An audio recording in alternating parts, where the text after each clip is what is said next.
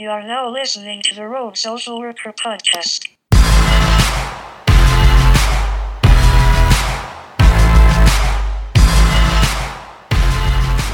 Hey everybody, this is Kate, documenting the Kind Works story. And today I want to talk about culture, because it is the backbone of every system, whether you're talking about a private agency, a non-profit, a for-profit, government, executive branch type of system, any group of people that comes together, usually, under the leadership of a handful or one or two or three people who take the lead. So, and it's super important because I think it's one of the reasons that the agency that I most recently left, I've quit so many jobs, and I can't think of a more important reason why people leave. It's not salary. I can tell you that, at least in the nonprofit world. You know what you're getting into in the nonprofit world. You know you're not going to be a millionaire. And that is a conversation for another day about compensation, because that's a whole other conversation in itself. But it's not the money. A lot of the times these places realize that they need to give decent benefits, decent vacation packages, some of them, not all of them, and stuff like that. But benefits, it does not equal a quality culture. Benefits does not equal this is how we do things around here, or we don't do that around here, or so that's basically what I want to talk about is what is culture. Why do 9.5 out of 10 agencies or groups of people get it wrong? And I would venture to say that it starts with leadership, and this is inextricable from leadership. This is completely dependent on leadership, but it is not sufficient to just have a good leader, because ultimately the culture is going to be a back and forth between the leader and the group. So what comes in then, if it's not just the leader, is who are you hiring? So are you hiring people who are toxic to the culture? Are you hiring people for other reasons that you think are more important than culture? Ultimately, and this is why I love Gary Vee, because he is not afraid to talk about culture and its importance to, ultimately just a successful business. Sure, if you want short-term profits. I was listening to Jim and Marjorie on Boston Public Radio last night, and they were talking about how the airlines, are basically at the behest of the Wall Street executives that invest in the airlines. These executives are demanding bigger profit margins at any cost. Well, so when that cost is customer service in your relationship with the people you serve, sure, in the short term, you may hit that mark for profit. The reason the airline industry is so easy to do this in, it's sort of like the cable company, where there's just a handful of them. There's not a lot of competition. This is where I'm kind of a conservative when it comes to financial stuff and the free market, is that, when I go shopping for, say a phone or a computer or a brand of food that I like, or, so those brands are are in such competition, and they have so many different companies to compete with, that they are going to do everything to put that customer first, because they know that customer is the backbone of ultimately the success and the life of their business. So because these airlines don't have a ton of competition, they just don't give a fuck about the customer experience, the relationship they have with people who are constantly flying. So many more people are flying now than used to. But anyway, so I thought it was a really interesting conversation with Jim and Marjorie. You should look them up, Boston Public Radio. So culture starts with leadership. Next is hiring. And I had an interesting experience with culture. It was opposed to any other experience I think I've ever had, and every experience is unique when it comes to leadership. But this one in particular was interesting because it wasn't your typical toxic culture of just straight up bullying, and I mean there was a little bit of that, but it was weird because the majority of the bad culture was a fear of confrontation. And we've had, at this agency, we had 7 out of 10 employees on this particular team, that had been working together for a long period of time. We were all, pretty accustomed to each other. There had been a good culture in the past, but there was a change in leadership. So the new leaders were, had flaws just like everybody else. But the difference was they were afraid to confront those flaws and take their employees' concerns seriously. All I think what appeared to be from a fear of confrontation and a fear of admitting when you're wrong. And I guess it's really not that different from other agencies. It just appeared different because the people who were in charge were ultra nice. Not kind, nice. And the reason I use the word nice instead of kind is because kindness, at least from what I understand it to be, is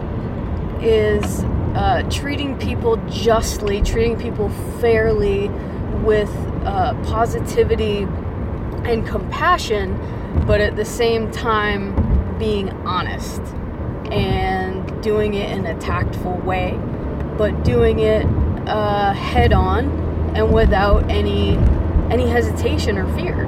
So, but these guys were nice. They were, they had excuses for everything. Oh, everything's gonna be okay though. Everything's gonna work out fine.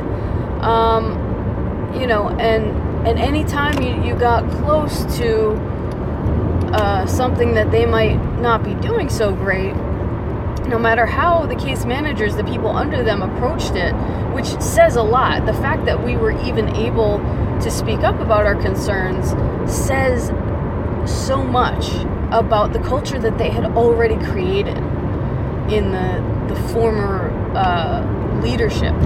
So once that leader left, now everybody's like scratching their head. Like, I thought, I knew these people, I thought I knew this culture, but now I ask for things from my leaders and they don't deliver, or my supervision is just completely fruitless, or for me personally, it was I just didn't have anything to do. They didn't organize schedules very well. And we tried to say this tactfully to them, but they were so scared of fucking up that it was like they plugged their ears and closed their eyes and went la la la la la la la la la, and nothing ever changed. I mean, the rare times that they sort of conceded, that they weren't perfect and that things needed to improve, even then, things did not change. And it was just a shame because when you have a good culture, you gotta perpetuate it, you gotta feed it, you gotta water it, you gotta put gas in the tank, And you, just seeing that get thrown away was so disappointing and frustrating. And I sort of lit a fire on the way out, which, I guess is neither here nor there. I don't know how it is now. I still got to check in with the folks that, sort of my spies on the inside. But, it was just really disappointing to see that I went back because of the culture. I stayed there for 9 months, and not one out of the 9 months was I really, truly, was I believing that culture was still there, that good culture, where we had open and honest dialogue, where everybody treated each other with respect, where everybody's concerns were taken seriously, and we were allowed and encouraged to be creative and be, I think case managers, after you've done this for so many years, you get a lot of great ideas. You get a lot of creative ideas on how to help people one-to-one. And if you're not cultivating a culture that that encourages that, you're gonna have some burnt out case managers. And when you accentuate their strengths and their creativity, it doesn't take that much. Just when you put an emphasis on that, and you empower people to do their job well, all of a sudden they have pride in their job. They have pride in their work. They have ownership of it, and that's what you want. So we went from having that, an almost perfect culture, to a culture that was, it just so easily slipped into the way almost every other culture I've seen slips into. So that was that. And I'm trying to think. Let me go through a couple of other examples for you. I guess, we maintained a really good culture at the Providence Center for the 2.5 years that I was there. We took a team that had really intelligent, really compassionate, really hardworking people on it. And we sort of, for lack of a better term, we guerrillaed that team. It was the home base team. It was run by an imbecile who did not know anything about harm reduction or housing first. And, supposedly that's what we got this money for. Supposedly that's what we got the grant for. It was like $1.5 million over 3 years. And so I was there with some really awesome people, and we were able to sort of insulate ourselves from the bigger culture of the Providence Center that, I don't remember how many employees the Providence Center has, but it's at the time it was a $31 million a year agency, so they had, needless to say, a lot of employees, a lot of different programs, but the leadership was so out of touch, and it was basically like a machine bureaucracy where they're just pumping out human service hamburgers on a conveyor belt, and they wanted their sticky little slimy fingers up in every new and hot practice, every facet of mental health and substance abuse treatment, and without perfecting or without improving the services that they already had. So we knew this culture. We knew we would have to put up with it when we went there. And when I say we, it was me and John, an outreach worker that I had become close to at the agency prior.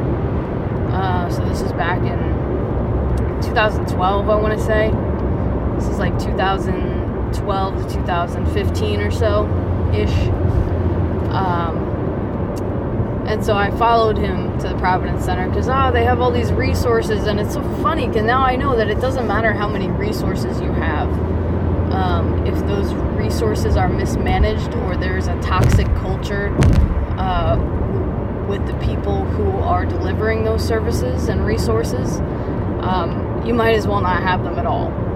Or you might as well just throw like 75-80% of those services out the window, because it's like 25 or 20% of the people within the system still have a brain and a heart and are brave enough to basically reject the status quo and the culture of the agency and say, yeah, I know this place fucking sucks, but I'm here, I'm trying to change it. So you still have that small percentage of people, I mean, not super, and I'm being generous when I say 75-80%, of the people have been corrupted, and like 25 or 20% of people still have their dignity. I'm being generous because I really think it's more like 90% and 10% of people still have their dignity. 90% of the agency has fallen in line with the culture. So we knew, what we were getting into, but home base, we're a team of like, at times I think we were 5 or 6 people, including a doctor, psychiatrist, and we were jamming for like 2 years. So for the first, I think, 5 or 6 months, we had this terrible manager who we complained enough, and luckily we had a director who gave a shit about how we were doing and gave a shit about homelessness and housing. So she listened to us, and she got this manager removed or demoted, I guess. I think for a time she was demoted. But, this woman was, our manager had been like lying on her mileage sheets and just was not, knew nothing about the actual program that we were supposed to be implementing. All that I could tell from her, and why she got promoted was because she got her paperwork in on time. But she was a horrible writer. And, when you're documenting the progress of people's lives, you kind of have to be coherent in your writing. You kind of have to write so that when a stranger looks at it, they know what's going on in this person's life, in the snapshot of this person's life. And, she just had nothing. No people skills. She could barely look people in the eye. I guess they thought she'd be a good fit because she was young and she had tattoos. It just makes me sick to my stomach. There was just no need to have her in any sort of leadership position. Especially not on our team, because we were kind of implementing a radical philosophy and a radical model of harm reduction. So she was telling her employees that they should be basically scolding their clients for having beer in their apartments. I'm like, do you even know what harm reduction is? What Housing First is? Alcohol is a legal substance. You can't tell people that they can't have alcohol in their apartment. But basically the moral of what I'm saying in this time in my, the story that I'm telling about this time in my life is that we were able to insulate ourselves. It was a beautiful 2 years.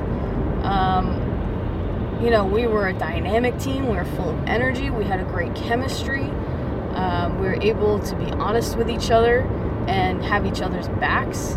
And trust, Trust goes a long way, true trust. When I know I can call on any of my coworkers to step up and take a client to a doctor's appointment because I'm double booked, or my coworkers trust me to take. One time I had to take, because I'm a cat person, so I was called on to do many cat duties, and I took one of my coworkers' clients to the vet with his cat to get the cat shaved, because the cat had like tons of mats all over it. It was a very sweet cat. It was like a long-haired black cat, very, very sweet, vocal, like real friendly, like. And yeah, so we just had a lot of fun. We loved our clients. We made good decisions about who was a priority for housing. You know, we had these discussions that were like really ahead of the times, in terms of like a lot of people get housed quickly because of politics, because of the optics. And we knew, at least I think we all knew, that's what I advocated for, that it isn't all about politics and it isn't all about optics. It's about housing the people who are most at risk, who are most likely going to die on the street. And this was before the VI, the Vulnerability Index. This was 2013. You know, the Vulnerability Index scale has just come out in the last couple of years. But this was 4 or 5 years ago. So we were doing that. We were prioritizing people who are most likely going to die, and also people who you know, were on such a good positive track that housing would just sort of catapult them, you know, be used as a trampoline. And because we knew that people, we weren't going to be able to house everybody. So we had to make these decisions. We had to triage people. And I think we did a really good job of weighing, you know, between people who had been waiting the longest and people who were most likely going to die on the street soon. But anyway, so that was another example of really good culture. We were able to insulate ourselves for those couple of years. Unfortunately, we had two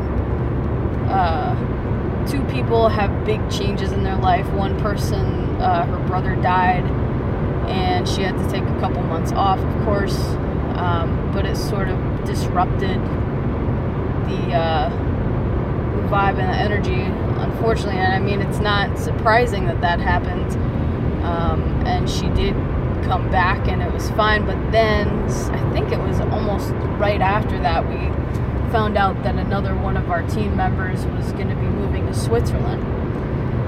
So the vibe was definitely disrupted,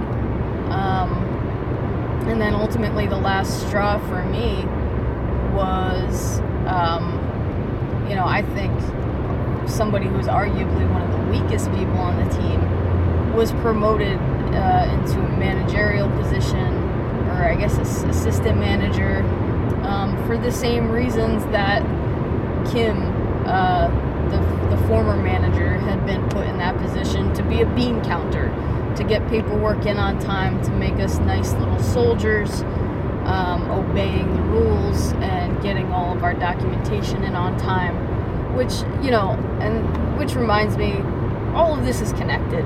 So when your culture prioritizes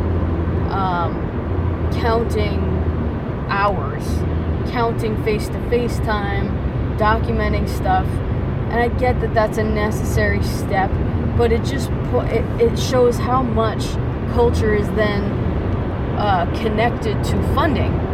Because why do we spend half of our time documenting? Why am I getting flack for you know, trying to fit 60 hours of work into a 35 or 40 hour work week? Because the documentation is so burdensome and so cumbersome and so unnecessary. And now, so you know, we have these funding restrictions and funding requirements to do this documentation, but it is forced.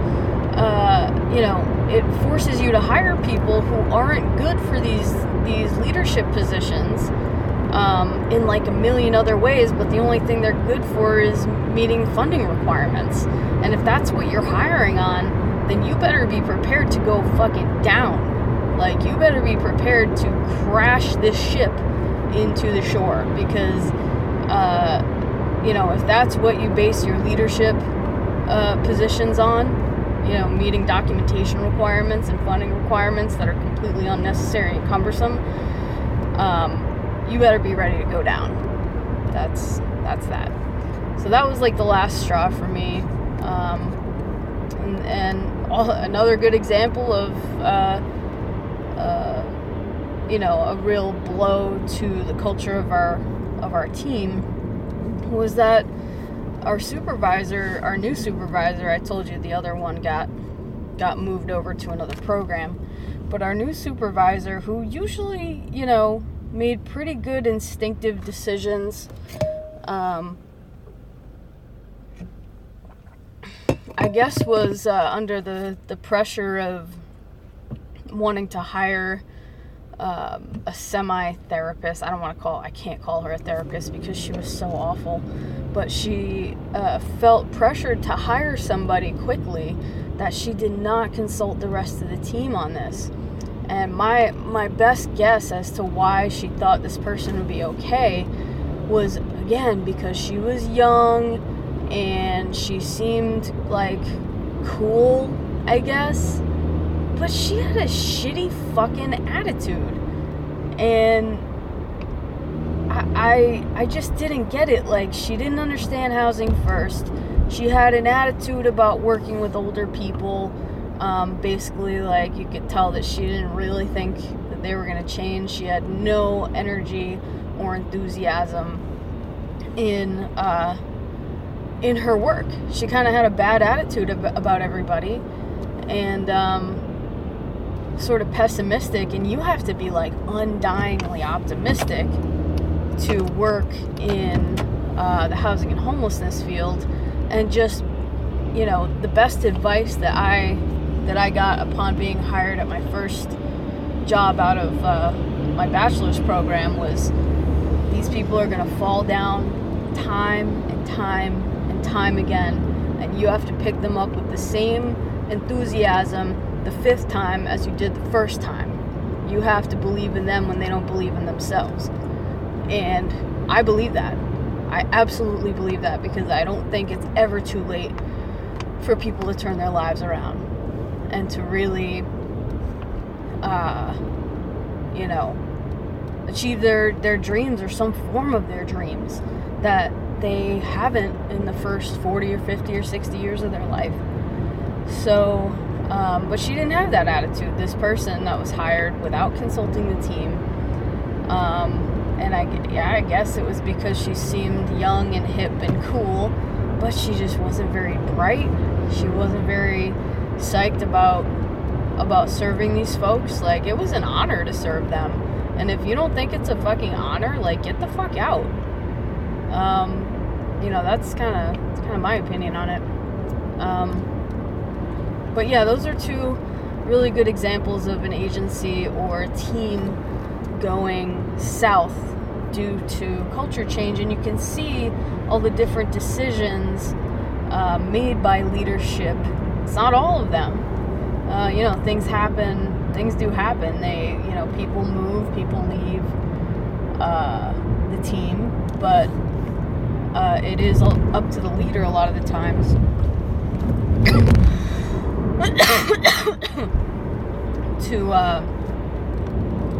to keep that team on the same track that was working for that team. Because every team's going to be different.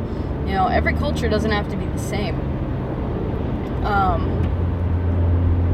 But once you figure out the groove that works for that team, obviously it has to be positive. It can't be like shitting on your clients as our culture. But no, it has to, you have to keep it alive and keep it fed and keep it watered and growing, keep the gas in the tank, feed it, and it's a constant, maintenance process of like listening. You know, another good thing I've heard along the way is that leaders listen first, talk last. And when I say talk last, I don't mean like, oh, I have the last word, I'm fucking tyrannical, dictator. Even if that's the reality, even if you are in sort of a dictator role, I really like when Gary Vee uses the term moldable dictatorship. So yes, of course, somebody has to be at the top. Somebody started the company. Somebody is going to make the end decision. But if that person is arrogant and inflexible and, unwilling to see their own flaws, or unwilling to make mistakes for that matter. If you try and be a perfectionist, you're doomed to fail because, there is nobody who's going to make all the right decisions. New situations arise every day with new circumstances, and, you can't be afraid of any of that stuff. You can't be afraid to have an honest conversation with your staff. Because, even if the rest of the agency is flat, the organizational structure is flat, so you have virtually no leaders, you have like self-managed teams. That's how I envision my company in the future, is self-managed teams. But ultimately you can't avoid that somebody has to be the leader and somebody has to make the executive decisions, even if those decisions aren't perfect. So, but I guess what I'm saying is, you can't avoid having an actual leader, but what you can avoid is that leader being a fucking dipshit and being arrogant and too scared and too self-centered to actually hear the truth from their employees, because those are the experts. Just like we say, in human services, a lot of the time we say the clients are the experts of their own experience. They're going to be the experts of their recovery or whatever they're trying to achieve. The people on the ground, the case managers doing the face-to-face services, are the experts with their clients. So treating them any differently, I think, is a big mistake. Listening has to come first. Unsolicited advice is unnecessary. I think if, as having been a case manager for many years, if I want your advice, I'll ask for it. But otherwise, I'm going to, ask for help when I need it, and do what you ask me to do, because I'm a good team member, and I'm going to be honest about my concerns. So, I think that we can't forget where we came from. If you are put into a leadership position, can't forget where you came from. Can't forget that you were a case manager, that there was a time when some fucking dickhead thought they knew more than you and thought that being a leader meant giving unsolicited advice about your client that they've met like twice. Okay, so don't forget about that. You don't want to be that guy. You don't want to be that person. So I guess that's all I have for now about culture. I'll turn it back on if I think of anything else.